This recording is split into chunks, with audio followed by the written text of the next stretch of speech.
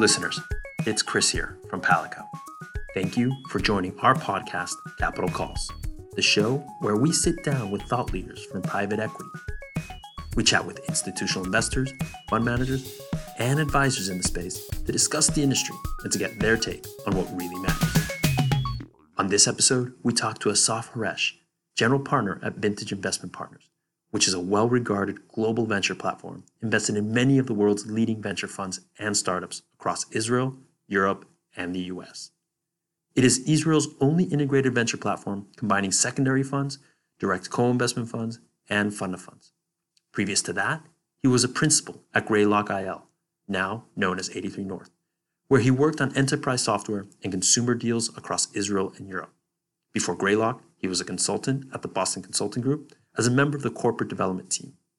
Asaf was also a manager at an enterprise software startup and an engineer at Elbit Systems. In this episode, we enjoy a great conversation with Asaf, who shares the importance of having a presence and understanding of the local ecosystem in order to succeed in VC. And we discover what makes the Israeli startup ecosystem so special, amongst many other interesting topics. Asaf, welcome. Thank you for joining Capital Calls. My pleasure. Thanks for inviting me. Well, let's start with your background, how you got into investing. We were just chatting before that you started, like many people in Israel, with your career in the Air Force. And then that was somewhat what led you to the Israeli Startup Nation approach, and then had another journey beyond that. So maybe why don't we start from the beginning of how you first got interested in investing? So getting from where I was born in the north part of Israel through the Air Force to investing wasn't like a straight line, right? I spent actually 8 years in the Air Force, graduated as a helicopter pilot, spent a bunch of time there and studied a ton. When I finished my service, I sort of realized tech is pretty big in Israel, and I should at least understand what computers are doing and how they are interacting with each other. So I went to study computer science in Tel Aviv University. Many people know the 8200 sort of unit in the Israeli intelligence. So I was surrounded by these folks when I studied, and I'm still surrounded by them today because they take a big part in the ecosystem. But all of them knew how to code except for me. But I did go through this pretty successfully actually, and loved it. And then spent a few years in the startup scene in Israel. What companies were you involved in the beginning? So I worked for Elbit, which is a traded company. They're doing, military type of equipment. And I started there as an algorithmic engineer, and then sort of grew to a project manager and wrote some code and managed some projects, some of them communication, some of them more algorithmic type of stuff. And then went on to work for a startup that actually did mostly enterprise business sort of application for manufacturing, for shop floor kind of customization and optimization, and managed a small team there at a client's sites. And that kind of led me to understand that I'm interested in both like the technical part, but also the business part of this. So right. Left Israel. Back then I already had 2 kids. Left Israel to do my MBA at Wharton in the University of Pennsylvania, where I met your colleague and the CEO in my class, and had a fantastic time there. Spent then a couple more years in BCG, the Boston Consulting Group. But that time, back to your question, I think I already knew that I want to be an investor, and all of this kind of gathering all these experiences will hopefully help me be a better investor in the future. And then when I moved back to Israel, I was actually planning to move back with BCG and work in the Israeli office, but already had some relationships with some of the venture capital funds in Israel and got an offer to join what was back then Greylock Partners in Israel and in Europe. It felt like an easy decision because it seemed like I'm going to like the guys and also kind of sort of finally do what I wanted to do, which is sort of the combination of tech and investing. Back then, there were 4 partners, 3 guys in Israel and Laurel in London, and I was the only non-partner going back and forth between Europe and Israel, and it felt like a good landing spot for me. And after a couple of years, I actually joined where I'm at today, Vintage, which we'll talk about more, I assume. And since the Air Force, I've been jumping every couple of years between kind of positions and jobs and locations. And I've been with Vintage for almost 5 years now, which is great. Right. Well, let's talk about investing in Israel from a global perspective. And you mentioned your experience with Greylock. And there's a couple different approaches, right? There's the headquarters in the US, and then we seed offices all over the world. There's kind of more the franchise approach.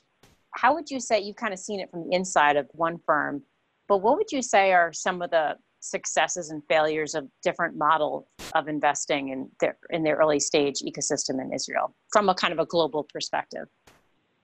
Yeah, so I'll take this from personal standpoint first. And, I mentioned I was with Greylock, and we can talk about this as well, but I also am in a global firm now because we're investing in Israel and Europe and in the US. Our balance is weighted heavily more to the US and Europe than in Israel today.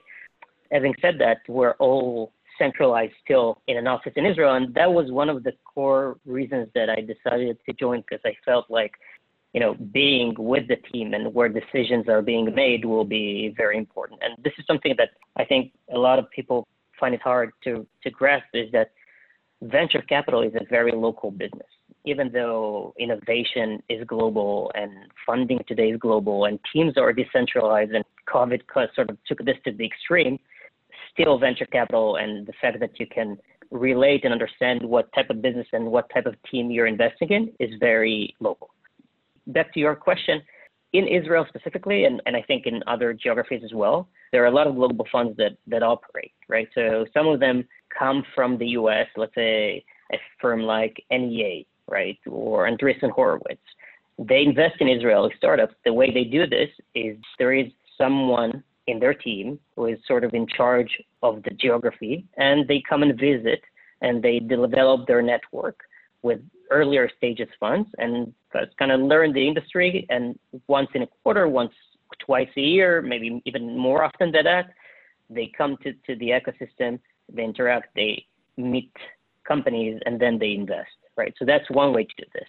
The other way to do this is actually have a local team, which I think if you want to invest earlier, you have to do this, right? Because you have to be present in the ecosystem and sort of learn the ins and outs and what happens. And then this sort of branches to, by and large, two segments. One is having a local team that is part of a global firm. And this is, for example, Lightspeed or Bessemer or Norwest Venture Partners. That's how they operate, right? So they raise a global fund, could be a billion, a couple billions, and then they don't have a specific allocation to Israel, but they do have a specific team that operates in the ecosystem. And all of these funds are actually very engaged in the Israeli ecosystem, and they've been here for a very long time. Other funds tried a different model. For example, I think the recent one was Sequoia, right? So they had a local team in Israel. However, they did not invest out of a global fund. Those teams actually raised their own capital, right? Obviously, they had the support and the infrastructure and the brand and everything from sort of the US parent, but they had a dedicated pool of money that they invested in Israel. It's hard to say which one works better and which one works less so. The only thing that's evident right now is that, for example, Sequoia sort of closed their Israeli office and is investing in Israel using the first kind of model that we described, right? They can sort of remotely relate to the industries. They have local funds that they support and in touch with, and then engage like this. Well, we should have started with this other question, which you know really well, but I'm not sure everybody knows, is what is the magic about the Israeli startup ecosystem? Maybe you can just describe a little bit about the ingredients that have created and nurtured so many really well-renowned companies and innovations and brands from, all things being equal, pretty small country. So I think it's a combination of a lot of things, but first and foremost, where we are located and who we are, right? Yep. So we are located in a place where we're a very small country and surrounded by countries that are not as friendly to us as we might have wanted. So basically, by definition, our core business is export. So, and what's best to export? It's probably tech, right? So from inception, entrepreneurs think their core market is not Israel. Like, right. We sell outside. And this is a barrier for a lot of startups that start very local, then it's hard to become bigger. Right, which is often a problem in Europe, right? That if you're a French startup, you're really thinking about the French market, and then there are these barriers to growth. But if you're in Israel, your home market's so small, you have to start by thinking global and start by thinking big. Yeah. Exactly. And to be fair to Europe, these are every market within Europe or every sub-market, like let's call it France or whatnot, is big enough, right? So some startups can be really big in France. And then the other thing about Europe, the ecosystem in Europe kind of grew dramatically in terms of like thinking globally, right? So we see this also specifically in France and Germany and the UK, obviously. But like Israel has been like this from the get-go, right? So sort of mid-early 90s, that's when the ecosystem started. The second thing is it's who we are. We're like, I don't know if you know the word chutzpah, and sort of praising failure, which is super important for startups, right? Because you have to be extremely optimistic and know that you're going to fail. What do you mean by praising failure? Is that literally what chutzpah means? No. So chutzpah means like, it means that you are willing to do things that other would look at you and would pause and say, well, what the, what were you about to do? So that's chutzpah. And the other thing that's also very related to this is like the bringing up in the army, right? You're becoming 18. You're like responsible for other soldiers 3 months after or 6 months after you just enlisted. You need core leadership skills when you're just becoming an adult. Exactly. And you also are expected to voice out if you think things are not what you think they should be. And actually, because we're small and flexibility is so important, then you're trained to this, right? And then what the beauty about this is, I think, obviously now the army is much more sophisticated, right? So the intelligence corps and everything related to cyber and computers and deep technology and stuff like this, you actually get amazing training in the military, right? And what's beautiful about this is that the ecosystem, like the civilian ecosystem and the military ecosystem, are just learned how to work together, right? If I go and say, I went to Wharton and I worked for BCG and I did computer science in Tel Aviv University, like not praising myself for a second, but these are pretty good credentials. Still, like the first question and the most important thing will be, what did you do at the Army? And I was a pilot in the Air Force. Like, okay, that's something. And there are like specific things about startups that there are specific units and what each unit does that are super important for specific startups. And kind of the ecosystem knows that, right? And kind of understands how to interact with it and how to leverage that. The last thing is obviously sort of the government was very smart at the beginning, mid-late 90s, and gave a lot of support to the ecosystem and gave guarantees to funds to start and invest and support like early stage startups. But going, forward like a decade or two or three, there is no other place in the world, I'm putting China for a second at the side, outside of Silicon Valley, that you will find such a sophisticated ecosystem of investors, repeat entrepreneurs, and all the tech giants like Facebook and Google and Apple and Microsoft and you name it. Everybody is active in Israel. And what it does is it's creating, and on the one hand, it creates engineers, and it also creates opportunities for acquisition, right? That's what they are based in Israel to kind of live off of these startups. Right. I'm sure you've read the book. Some people have not. There's a great book called Startup Nation. I think that's the title that kind of goes through this and some of the other pieces of the growth of the Israeli startup ecosystem. So maybe we can move to then how you invest at Vintage, because as you talked about in the beginning, you don't just invest in Israel. In fact, you really have a global reach. So why don't we kind of shift gears and talk about the way Vintage thinks about investing? Yeah, so that actually is a great segue. I don't think we discussed this, but literally the data behind the Startup Nation book came from Vintage. The writer I did not plant that question. That was not a softball. I did not know that. Okay, so no, that's what I'm saying.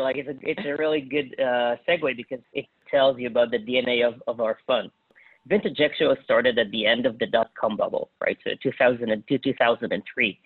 This was a time when like most of the LPs, like the limited partners that invested in venture capital in Israel, were like, holy, what's going on? Someone told us tech is great. Someone told venture capital is great. Someone told us Israel is great. We're now in this illiquid asset. We want out. So Vintage Vintage One was raised on the premise to actually buy these positions because, we are long tech. We think that in the future it's going to be worth a lot, and we would do the secondary transactions and hold them for a period and can buy them in a discount, which is a lot to do with what you guys do at Palco. So I assume people understand what I was just saying. So that's how Vintage started, and it was like buying LP positions in venture capital funds in Israel. The one thing that's important to understand, and that will take you to why we actually have the data to the book, is my partners, right? I joined like 5 years ago. They're in charge of creating all this value, but like the way they sort of thought about secondary transactions, like we will meet those companies because Israel is so small, so you can meet all these companies, and actually the culture is very open, so everybody's happy to talk to you. So unlike, a lot of secondary buyers that will go and talk to the manager and say, what's the net asset value? What are your great companies? We always wanted and want to understand what the companies are doing because they are the building blocks for the portfolio. So we will meet them regardless and try to understand, sort of form an objective opinion on the company. Add to that, because the secondary piece we'll talk about in a little bit, but when you're investing on the secondary market, of course, one of the big questions is the price, right? And for later stage company, you can look at revenue or even better, cash flow, and then you do a discounted cash flow analysis. But when you're investing in early stage companies where there's a lot of aspirational KPIs, you have to be able to meet the team and see if you believe in the story, right? So I think that's really interesting that you were able to capture on the ability to kind of really sit down and meet with the team so that you could get more comfortable and confident around the value that you're willing to offer as a buyer. Absolutely. So that's why everybody on our team, that's all we do, right? So we don't do private equity. We don't do real estate. We don't do discounted cash flows unless like these are companies that generate already positive EBITDA and you can do this. But like by and large, all we do is meet companies and form decisions. And we meet, I would say probably like 20 companies a week. And sort of collect all this data from these companies. And I'll get to what we do with this in a minute, but that's how we started. Fast forward to today. We sort of realized that, which might be interesting to you, that today about 70%, maybe even slightly more than this, of the capital invested in the Israeli startup ecosystem is coming outside of Israel, right? It's coming from outside. Driver. Yeah, okay. Yeah, it's coming from from all the funds that we were just talking about, and from large corporates and whatnot. And so for us, this was one thing, that's kind of one driver, and then the second driver was we are benchmarking ourselves against global fund of funds, global secondary funds, global direct funds. So we want to have exposure to the global ecosystem. So what we did was actually we started by building the relationship in the US and then very quickly in Europe as well. And today we actually have three different strategies. One is our still secondary strategy. We're now investing out of our fourth secondary fund, and it's doing both the LP positions in venture capital funds and also buying direct positions in companies, shares of angels, ex-employees, founders who want some liquidity, both in Israel, Europe, and in the US.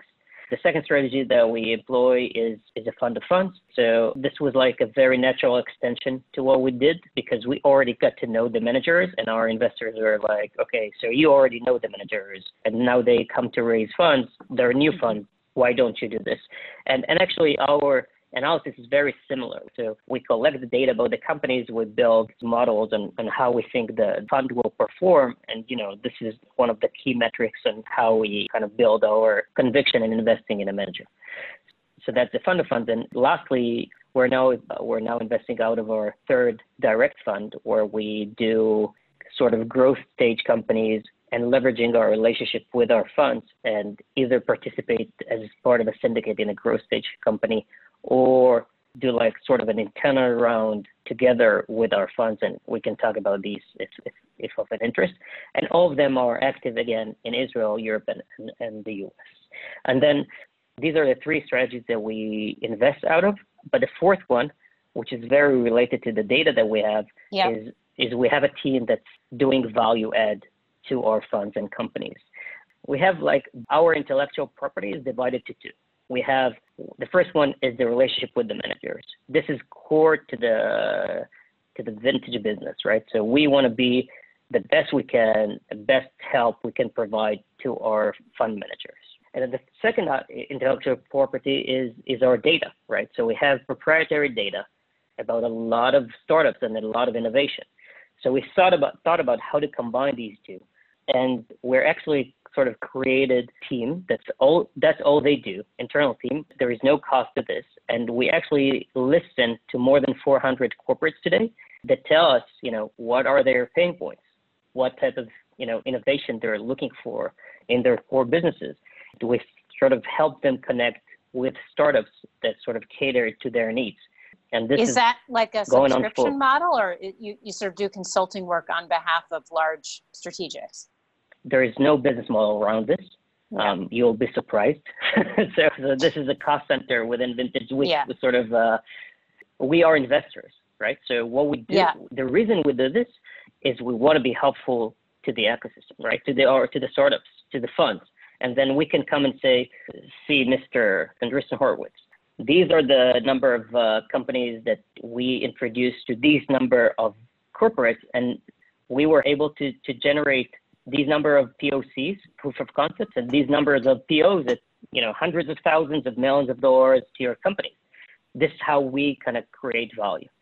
I'm just building on that. Do the pure investors, the Andreessen Horowitzes of the world, like being in the same investment kind of ecosystem as strategics? Because strategics is, to me, I've always thought that strategic investors are, for very logical reasons, looking for other goals other than just pure IRR and time weighted return, right? They're doing like R&D, and maybe they want to acquire the team, and there's other pieces. So how do you kind of square those two, connecting startups with strategics and then hooking that into your more kind of pure investment part of your business? So everything we do on the value added services side is commercial based, has nothing to do with investments. Got it. So let's say, let's say Microsoft that has their own dedicated M&A team. They have their own venture arm, right? Yeah. But they come to us and they say, we need your best marketing tool. It has nothing to do with investments. And we need your marketing tool that will help create better engagement for our customer base that uses Office, whatever. But that's the request. And we help them find startups that provide these services or products and create commercial agreements between these two. So nothing to do with investment. Got it. Okay. However, we then leverage this and say, Andreessen had like a company in that space and say like, listen, that's what we did. We found a really good customer to your startup. This is like created some value. We obviously can also leverage this because we now know what Microsoft thinks about the specific startups, right? Yep. Well, let's talk about today. There's so much uncertainty and unknown, but I think it's pretty clear so far that there's going to be real winners and real losers to this crisis. Obviously, the travel, real estate, leisure, service, that's tough, but probably a lot of companies that you're looking at may win. I know from what we do at Palico, we're obviously a digital platform, and honestly, it doesn't really matter to us whether people can meet face-to-face or not. For us, we've always been a streamlined digital solution. And so actually we've seen an increase of volume and interest on our platform. Not that we're ever wishing, another pandemic on somebody, but what are you seeing in terms of themes or types of companies that you're thinking about that you feel like will really benefit and be well positioned and kind of take advantage of this moment to grow and expand?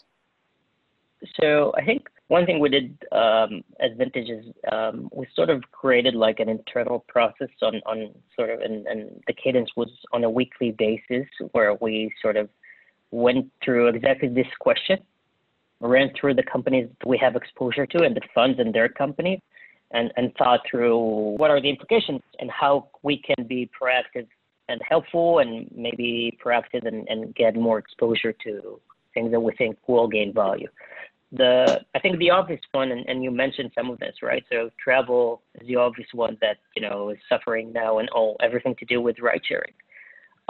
The other thing, the opposite side of this is actually, the scooters companies, right? They are having a horrible time right now. However, they're having a horrible time. Scooters, really? Okay. Yeah. Because Well, I guess because people are just staying inside. I'm thinking compared with ride sharing, maybe they're doing better, but I guess compared to normal times, they're doing badly. Yeah. Yes, but then exactly what I wanted to say is think a month from today, when you're out of lockdown, right? Who will go on a bus or on a subway? Instead, it's probably people are going to use more and more scooters or e-bikes or stuff like this, right? So even very short to midterm, they might gain a lot. So even in the ride sharing or the mobility, there's differences between specific sectors. I think offline retail is a clear kind of suffering now, both in terms of people are not going out, but also the other side is that the adoption to purchasing online, and now kind of the adoption curve kind of sped significantly, right? So I think in the US, 12% of retail is online. Why we wouldn't see a double, right? Even this year, right? So everybody needs to go online, and we see this with the online delivery, like in groceries and food. These sectors boom. By and large, on average, they just grow significantly well across all geographies that we're involved in, right? So both the US, Europe, and in Israel. Then the obvious winners are healthcare and healthcare from home and work from home, everything that's related to productivity and stuff like this. But I think a lot of people, kind of the second derivative is when everybody's distributed and everybody's working from home, it's much easier for cyber hackers to kind of get into the system. Yeah. So I think, cybersecurity is in the mid and long term is a clear beneficiary of everything that's going on. I don't know if you noticed the Twitter announcement. I just saw that. What's his name? Yeah. Jack Dorsey. Yeah, he announced that now Twitter is 100% remote until who knows, right? Until forever. No, until you're not obligated to go into the office anymore. Which right? to me, actually, that announcement, I feel like has some interesting ramifications, because now there's this huge talent pool that if companies can figure out how to better harness remote workers, then we don't all have to live in super expensive areas like Silicon Valley or Paris. and here you go, commercial real estate. Yeah, and even residential real estate. And honestly, I don't know how familiar our listeners are with the blockchain and everything related to crypto, but these teams were by definition distributed. So it's sort of a thing that's already started, but now it's kind of the adoption is much broader, and Twitter is a very big company, right? You're right. How about secondaries? We started by saying you told the genesis of your company was buying some funds on the secondary market. How about right now? Do you feel like now will be an interesting time either to buy or sell things on the secondary market? We luckily were very slow to deploy our secondary fund during the last couple of years. So we have a lot of fresh capital that's available. And I think on the one hand, there is clear need of liquidity, right? So investors need to rebalance their portfolios. Some of them are heavily invested in sectors that we just described and have to have cash and stuff like this. So that's on the one hand, and we're starting to see this. On the other hand, I think there is still a lot of uncertainty about the impact of COVID on venture capital and specifically on startups. We know that some IPOs are getting delayed and stuff like this, but I feel like that's on the one hand, some people need liquidity. On the other hand, they still don't know what's the impact, and they're not super willing to sell at a large discount. I think the first phase is to see the Q1 reports, which are coming these days. And then, to be more precise, Q1 was affected only in March, right? So right. in some companies and a lot of the funds, like the Q1 impact is still not fully baked, like the COVID impact is still not fully baked in the Q1 results. We might need to wait to the summer, to the end of the summer until, people will, I don't want to call it panic, but will realize that they need some liquidity because their venture holdings are not as they expect that they are. But we are, to your question, we're very active. We're always kind of in the lookout for LPs looking to sell their venture positions, and we all do this actively, right? So we're reaching out to our funds, and we're reaching out to companies, and we're reaching out to LPs that we know. Yeah, well, interesting. We're on Palico. We're definitely seeing venture as an interesting sector that we think, might have some good traction in this environment for kind of two intertwined reasons. One is that a lot of the underlying companies, like what we just talked about, are either not affected because they think of a crazy company like SpaceX, for example. SpaceX is literally going out of our planetary ecosystem, so has nothing to do with COVID, or positively impacted all, Amazon or whatever, that there's not really much effect of COVID, but the sellers are potentially looking for places where they can get cash. And so venture is such a long story that you have to hold on to, that it can be a real win-win, that you can buy something that is either has nothing to do with COVID or you feel like will actually benefit from, and be able to provide liquidity for something where the seller is really happy to kind of close the chapter on that book and give it to somebody else. 100%. And I'll just say from a buyer perspective, right? I think, people that are looking to get into tech or into tech investing and they don't have these liquidity issues right now, I think now is definitely the time, right? On the one hand, prices are going to be affected. So, and we've seen this over and over again in past cycles, right? The down cycle was when the great companies were created and venture capital did phenomenally well. The other thing, that the fundamentals are very strong, right? So we just spoke about like the online adoption, right? And what you need about, cybersecurity. And I'm biased, but if I need to invest now, will I invest in like challengers, the disruptors, or the disruptees? So I think this is the time to get there. Yeah. Well, sounds like you're going to be pretty busy. I know we're busy here. And so we thank you so much for your time and your really interesting and thoughtful insights. So thanks for joining Palico's Capital Calls. Thank you, Claire. Really enjoyed it. Hopefully it was helpful and interesting. Thank you.